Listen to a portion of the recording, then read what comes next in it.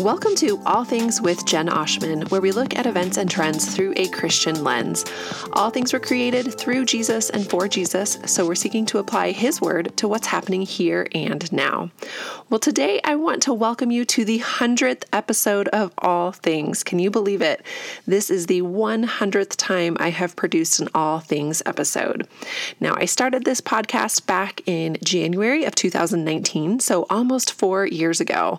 So being 100 episodes in, that means I've recorded about 25 episodes a year. Now, my goal has always been to produce one a week, but life has just not allowed that to happen.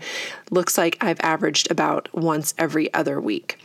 Now, the last 4 years in my life have been full, as have yours, I'm sure. There have been a lot of celebratory milestones in the Oshman household in the last 4 years. I look back and I see that we became grandparents over the last 4 years. We launched 2, almost 3 drivers. We launched a child into college. We launched 2 kids into high school. We loved a growing church that continues to be an unexpected joy for us here in Colorado. In the last 4 years, I have published 2 books, and I have a 3rd book on the way. It comes out in January 2023. In the last 4 years, we've also stayed connected to missions in our role with Pioneers International, missions specifically in Europe through conferences and mentoring and supporting field missionaries there in Europe. In the last 4 years, I went back to seminary to finish the master's I never finished long ago when I started having babies and moved to the mission field. And my husband and I are just about ready to celebrate 24 years of marriage. So that gives you a glimpse into the last 4 years of my life since starting the All Things podcast. And in case it's not obvious, I do all things mostly all on my own. From start to finish, each episode is pretty much on my own in terms of research and writing and editing and producing it. It's just kind of a one-woman situation over here.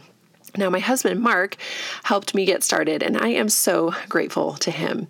He is the one who helped me create jenoshman.com and create a place there to put my podcasts so that they could be sent out to the various places where they are published, like Apple Podcasts and Google Podcasts and wherever you listen to this. He created my All Things music. He created my logo. Mark is just tremendously supportive in every way. Whenever I have an idea or sense that the Lord has called or equipped me to do something, he is the first person ready to make it happen. He puts up with a lot of my brainstorming when it comes to all things. We have conversations daily about current events and trends, and he helps me just sift through those. He hears a lot of first drafts, so he's just a huge gift to me, and I want to give him a shout out because he helped this happen, and I am truly grateful. You may have wondered if I've ever thought about sort of professionalizing all things a little bit more, and I have thought about that. What would it look like to get sponsors or maybe to get a team? Many of you have even reached out to me over the years and said, "Hey, would you hire me to be a researcher for you?"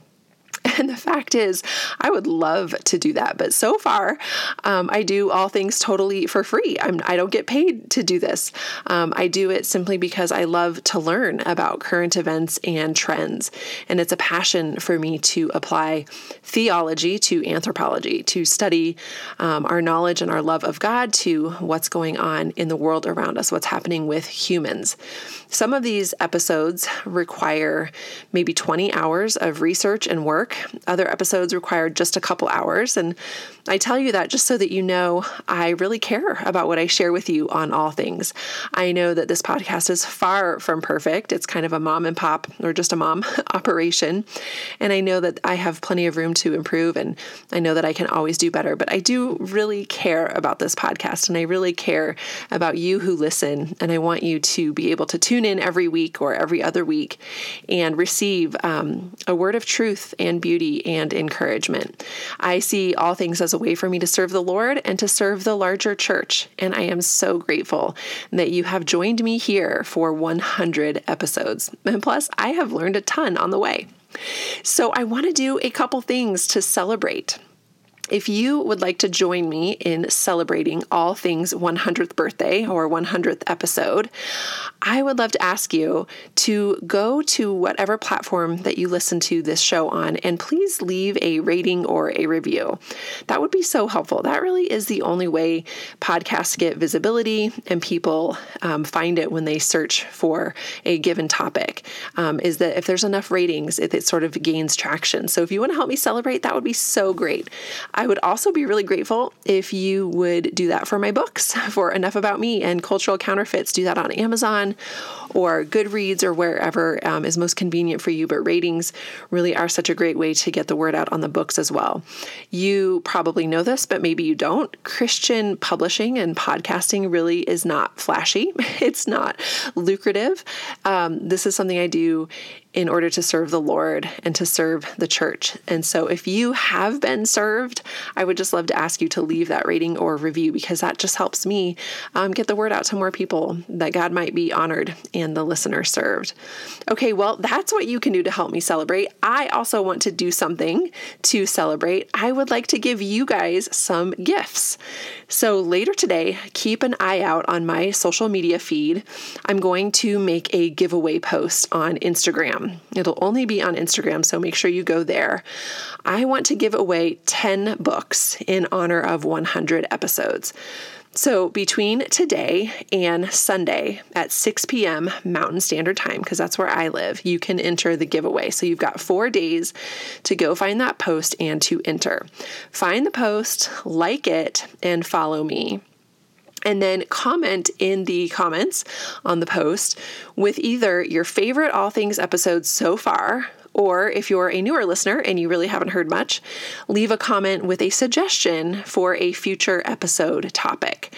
And so if you find the post and like it and follow me and then leave that comment, I will choose 5 winners on Sunday. And I will send each of you 2 books, 1 copy of Enough About Me and 1 copy of Cultural Counterfeits. So I'd love for you to go find the show and go find the books and leave them a rating. Check that out. And then I want to, in return, send out 10 books to 5 winners on Monday so that we can just celebrate this fun milestone. You'll receive those books probably right after Thanksgiving.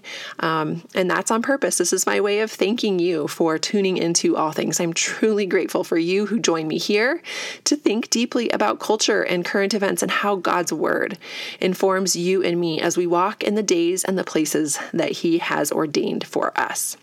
So with that little segue, I want to turn to today's topic. Did you guys know that the world's population hit 8 billion people on Tuesday of this week? 8 billion people are now on planet Earth as of this week, and that's according to estimates from the United Nations. So interestingly, until the year 1804, there were fewer than 1 billion people who lived in the world. Over a century later, in 1927, the world population hit 2 billion. And then this week, we hit 8 billion. It was just 11 years ago that the human population reached 7 billion people. And our continued population growth around the world is due to extended life expectancies. So people are just living longer. And that's been brought about by advances, of course, in healthcare and sanitation and nutrition programs around the world. The United Nations says that the human population could reach 8.5 billion by 2030 and maybe 9.7 billion by 2050. And they say our population will probably peak around 10.4 billion people during the 2080s. And then it would likely remain at about that level until 2100. And then it's looking like it will probably start to decline starting at 2100. Interestingly, more than half of the projected population growth up until 2050 will be concentrated in just 8 countries. So we're going to see the most growth coming out of the following 8 countries: the Democratic Republic of the Congo, Egypt, Ethiopia, India, Nigeria, Pakistan, the Philippines, and Tanzania. Populations around the world are basically just going to get older as well. People aged 65 and above are going to rise from just 10% of the population last year and that will look like more like 16% in 2050. So we're all just getting older in general. Life expectancies are going to keep rising. In 2019, the global life expectancy was 73 years old, and in 2050, it's supposed to be at about 77 years old. Now, of course, our aging populations are going to present some challenges, particularly in countries where the birth rates are dropping to below replacement levels.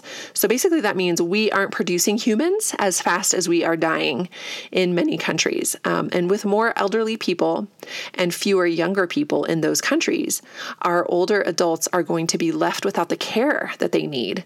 So governments are going to need to figure out how to improve things like social security programs and pension systems and healthcare and long-term care systems to care for this burgeoning group of people. But though the human population is still climbing, it is also starting to slow down, as I mentioned. We are not likely to reach 9 billion people until 2037, which is 15 years from now. So we were at 7 billion 11 years ago, but we're not going to get to 9 billion for 15 more years. With falling birth rates and falling fertility rates, we are in the path to shrinking. Basically, the human species is on its way to shrinking. The United Nations estimates that around 2/3 of the world lives in a country where birth rates won't maintain its population size. So 2/3 of countries aren't going to replace their population. 61 countries are projected to decrease by 1% or more by 2050. By 2050, these countries, Bulgaria, Latvia, Lithuania, Serbia, and Ukraine, are all projected to face losses of 20% of their population or more. 20% or more gone by 2050. Now, India is set to become the world's most populous country at some point next year during 2023. They're going to replace China as the frontrunner in terms of population. Both India and China are both countries, more than 4 times the U.S. population, with the U.S. being the world's 3rd most populous country at the moment. But the UN projects that India and China will remain the world's 1st and 2nd largest populations. Even though China is going to make a pretty significant drop, China will be cutting its population in half by the end of this century. But India and China will still stay at 1st and 2nd place. Countries in sub-Saharan Africa, meanwhile, are expected to keep growing through 2100. By 2050, it looks like the United States will no longer be the world's 3rd most populous country. So we're in 3rd place right now, but we are going to fall in line. By 2050, we will probably be the 4th place with Nigeria ahead of us. And then by 2080, the population in the U.S. will probably have been overtaken by Pakistan. And the UN estimates that by 2100, the U.S. will be in 6th place behind the Democratic Republic of the Congo. So we're headed down in terms of population. Okay, well, shifting gears a little bit here, we've looked at the fact that the world has reached 8 billion people this week, and I thought this would be a great current event for us to chat about here on All Things on this 100th episode, because it gives us a chance to pause and just reflect on humanity. There are 8 billion humans on the planet right now. It's wild to me to think that there are 8 billion different people presently in our world. I just want to invite you to sort of let that sink in. Think about for a minute, ponder for a minute that the Lord our God has ordained 8 billion different pairs of eyes and 8 billion different heads of hair and body shapes, not to mention things like 8 billion people's different giftings and skills and abilities, the different contexts that they live in, their parents, their families, the countries that they're in, the cultures that they were born into. I mean, times 8 billion. It really truly is mind-boggling. In fact, I think it's so mind-boggling that it's easy for me, and I'm guessing for you as well, to sort of gloss over it and not really reflect on the fact that our world is huge and the population is so big. But I want to invite you to think about maybe the busiest street scene you've ever seen, or maybe the busiest intersection you've ever been at. I remember a time when I was in Japan, in Tokyo, and standing at an extremely busy crosswalk, like an intersection. There were crosswalks, there were cars, there were trains going by. I mean, just tons of modes of transportation and people. And just looking at the faces at that particular intersection and just reflecting on how the Lord God knit together each and every human that I was looking at, and that he was aware of what was going on in their minds, the burdens that they were bearing, the joys and the sorrows in their lives, the health issues, the relationship issues, that God knew the intimate details of each and every single person. Each and every one of those humans was made by God and for God. And he took care and sensitivity and intentionality with each and every human. You probably already know that one of my very favorite Bible verses is Colossians chapter 1, verse 16, which says, "For by him all things were created in heaven and on earth, visible and invisible, whether thrones or dominions or rulers or authorities, all things were created through him and for him." So you and I and all humans were created by Jesus and for Jesus.